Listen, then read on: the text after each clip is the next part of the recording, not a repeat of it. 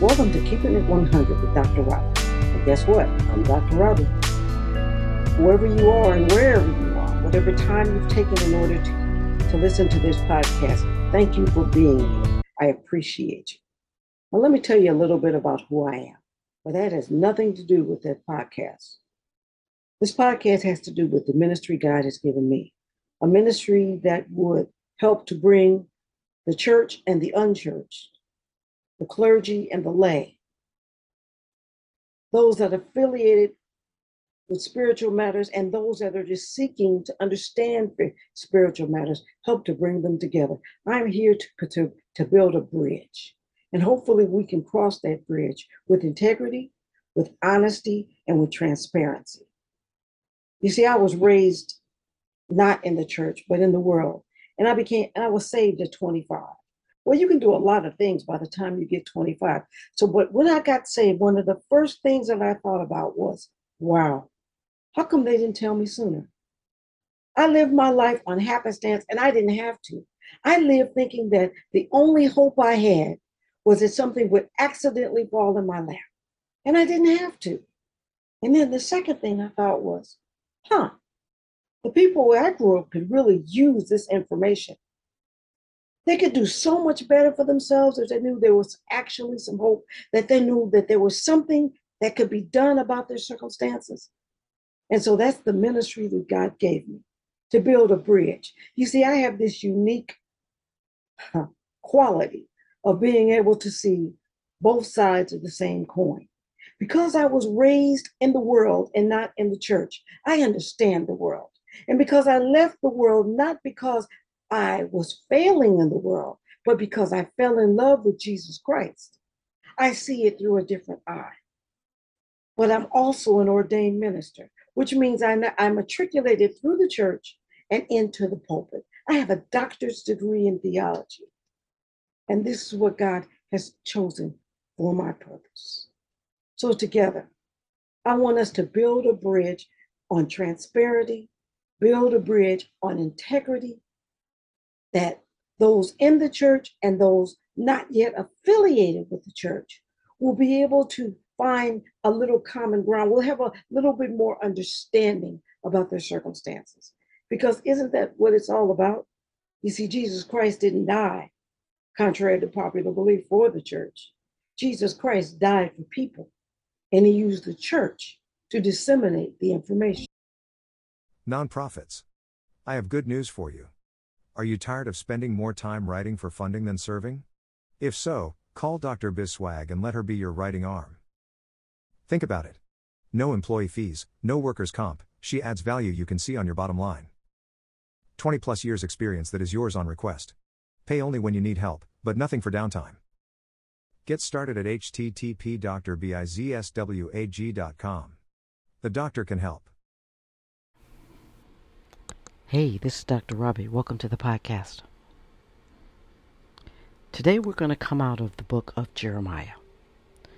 Now this podcast, although it is a Christian podcast for sure, it also seeks to clarify for those that may not yet be a part of the family of faith. You see, sometimes you need to do your due diligence before you jump into something. Just like you would before you buy a house or a car or take on a project or a new job or whatever. Anything that you're going to have for a long period of time, you need to do your due diligence to make sure that it's what you need. And some people are doing their due diligence in considering the family of faith. And I believe that my job is to provide a bit of clarity. God gave me the opportunity to become a theologian.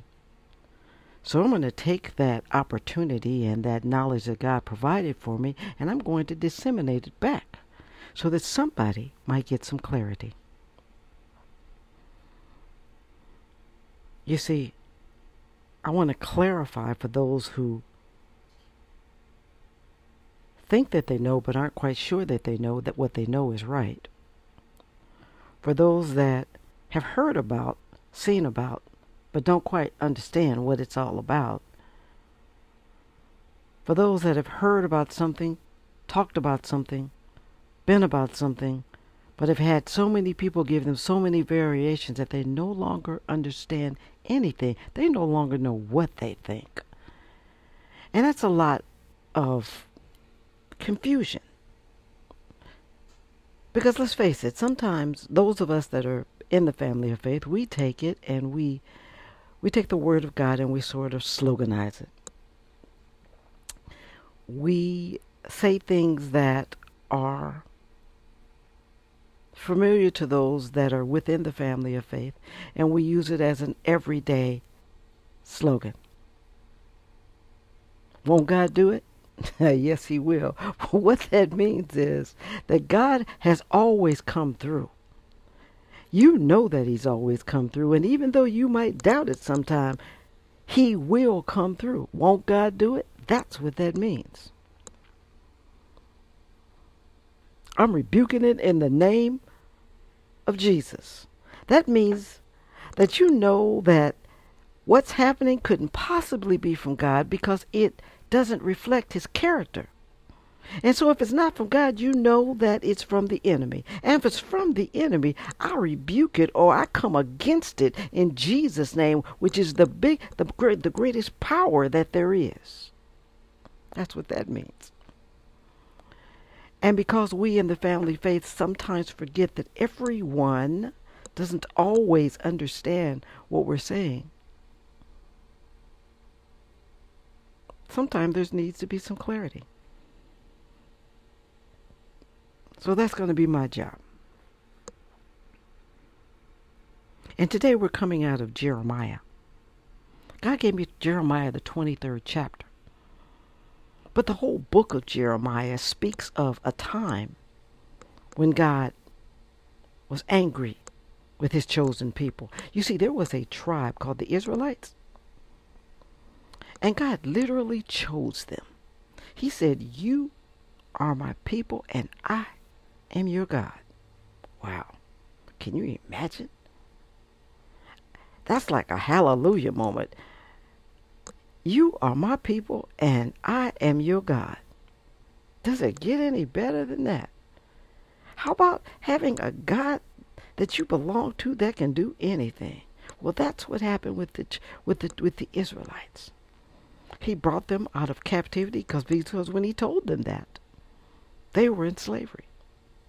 He brought them out of captivity. They went across the Red Sea. They went across the desert, which they called the wilderness. He sustained them by day and He fed them. He sustained them by night, and their clothes and their shoes never wore out, all so they could get across the wilderness to the land of milk and honey. And when they got there, He simply told them that I love you and I'm going to be with you. All you have to do is remember my commandments. Do the best that you can to remember my commandments. And here are my commandments. There's 10 of them. Put me first. Always put me first. And remember my commandments. And I will protect you for all the days of your life. And those of your children's life. And those of your children's children's lives. But you know what they did, right? They said that they would do this for a time until they started meeting other tribes that didn't know God for themselves. Now they too, these other tribes, had their own gods. But they were gods that they created with their own hands. They were gods of stone, gods of wood, gods even of gold and silver. But they were created with the hands of man. So these gods couldn't talk, and these gods couldn't walk, and these gods couldn't perform miracles. But they prayed to these gods, and happenstance would have it that sometimes if I pray 24 hours a day, every solitary day for one thing, if it happens, it may happen by happenstance, but because I've been praying for it for all that time, well, but that's what they did. They prayed to these gods that were created with their own hands. And the Israelites became foolish. Foolish in that they took on and they also prayed to these gods. They prayed to the gods that couldn't walk and the gods that couldn't talk and the gods that were made from the hands of man. And they married in places where God told them not to. And they did those things and they disobeyed the 10 commandments that he gave them.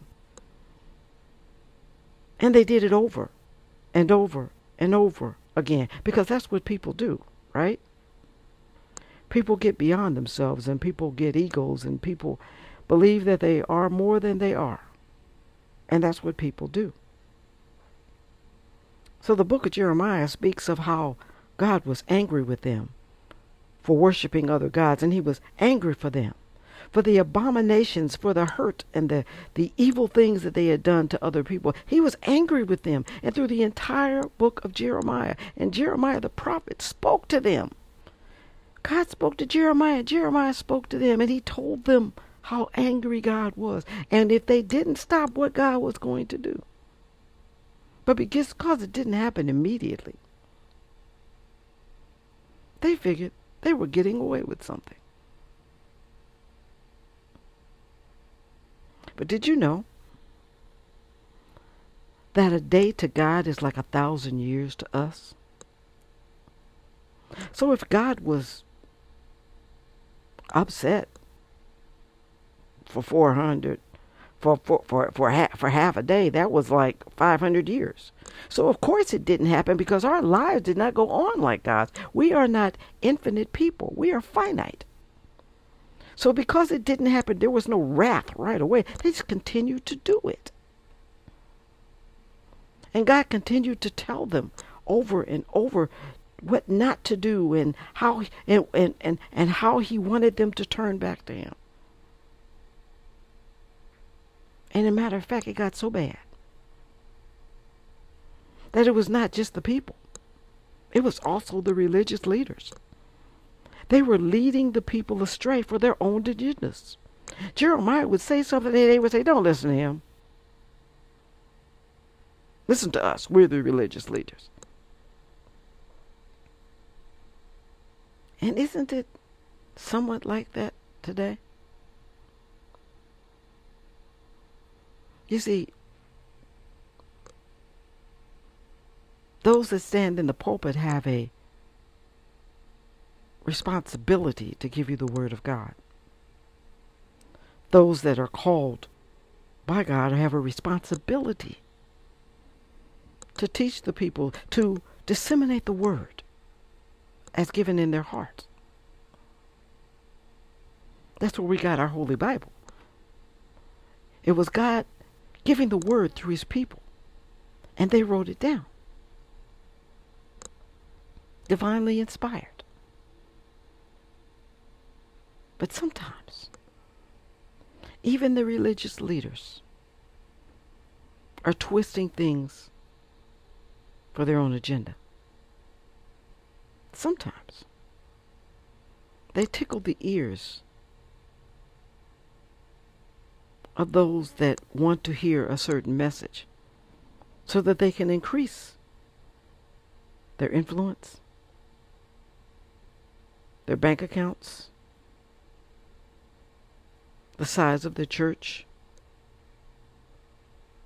And because of this, people sitting on the pew aren't getting what they need.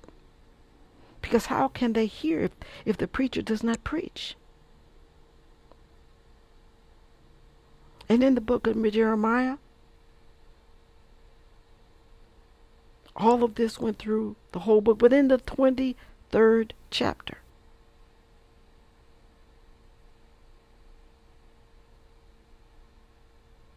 he tells of good news. He said, he's talking about how the people have been disobedient and how he has scattered them throughout. He scattered them and that they had to leave their own country. They were taken in captivity. He scattered them far and wide. But in the 23rd chapter, he gives them the good news. He said, but fear not, because I will bring the remnant back. In the 3rd chapter, he says, but I will gather together the remnant of my flock from the countries where I have driven them. I will bring them back to their own sheepfold, and they will be fruitful and increase in number. Then I will appoint responsible shepherds who will care for them, and they will never be afraid again. Not a single one will be lost or missing. I, the Lord, have spoken.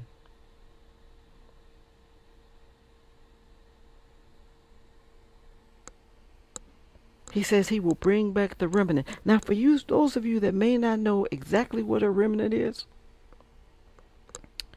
a remnant is someone that has been a part of a bigger group that has died away, and they are what is left. And some people believe that the remnants are only on the pews in the brick and mortar church. And that's simply just not true. Of course, there are some remnants that are on the pews, but there are other remnants that have been run out of the church. There are other remnants that had circumstances happen that in their life where they are no longer a part of an associated venue. There are some remnants that are out there that have been scattered far and wide. You see, a remnant is not necessarily a member of a church. A remnant is someone that belongs to God, and God belongs to them. They keep God's commandments in their heart.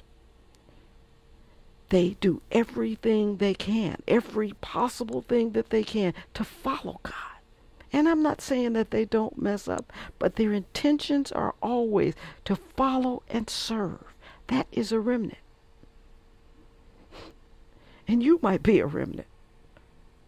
For those my brothers and sisters that are out there that are in the family of faith, you may be the remnant. You see, because sometimes the remnant can't figure out why they're doing what they're doing.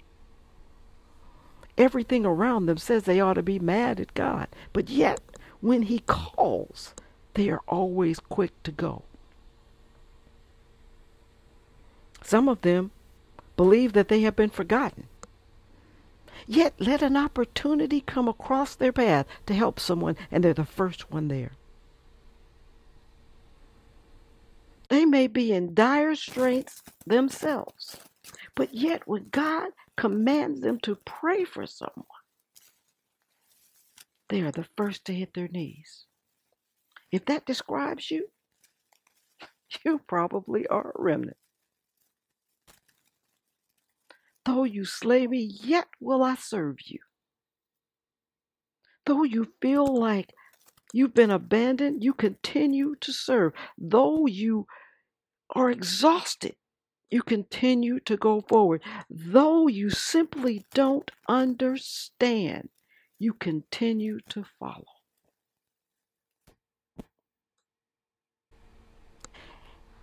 And God has said that he will gather the remnant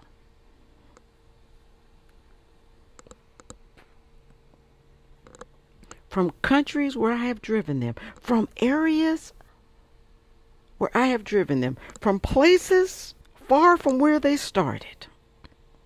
And I will bring them back into their own sheepfold. I will gather them together in their own circle, in their own territory, in the territory that I will give them, and they will be fruitful and increase in number. That the word would go forth and hit from one remnant to another remnant to another remnant, that it will continue to go far and wide, and the numbers will continue to increase, that more and more will realize that they are a part of the remnant. And then I will appoint responsible shepherds who will care for them, and they will never be afraid again. Not a single one will be lost or missing. I, the Lord, have spoken. Not a single one will be lost or missing. Do you know what that means? That means that though you have been scattered, God knows exactly where you are. Though your circumstances has changed, He hasn't stopped looking out after you. Though you feel like you have been tossed away, He is holding you in the palm of His hand. Not a single one will be lost or missing. Means that no matter what the enemy throws at you, God will hold a standard. He will put up a barrier between you and what the enemy is trying to do against you. That's good news in the house. That remnant that He speaks of will be regathered together, and He will do a new things. And I believe that He's doing a new thing for such a time as this. So if you're feeling thrown away, if you're feeling like He's forgotten about you, if you don't understand why you keep serving, even though everything and everybody says you need to just stop, you're a remnant. If you're listening to this podcast and you got no idea why you're listening to this podcast, if you're not a part of the family faith but you seem to want to listen to the podcast, if you're seeking out clarification on things that you say you don't believe in, then perhaps you will be a part of the remnant. You see, the remnant doesn't have to be around a long time. You see, you have the same benefits if you get saved right now as those that have been saved for 100 years. So you don't have to sit on a pew for 15, 20 years. You don't have to have a membership. You don't have to have a lot of money. You don't have to do anything. You just have to be chosen by God to be a remnant. And remember, there's good news. Because as the remnant, you will be used to complete God's purpose. As the remnant, you will be protected because not one will be lost or missing.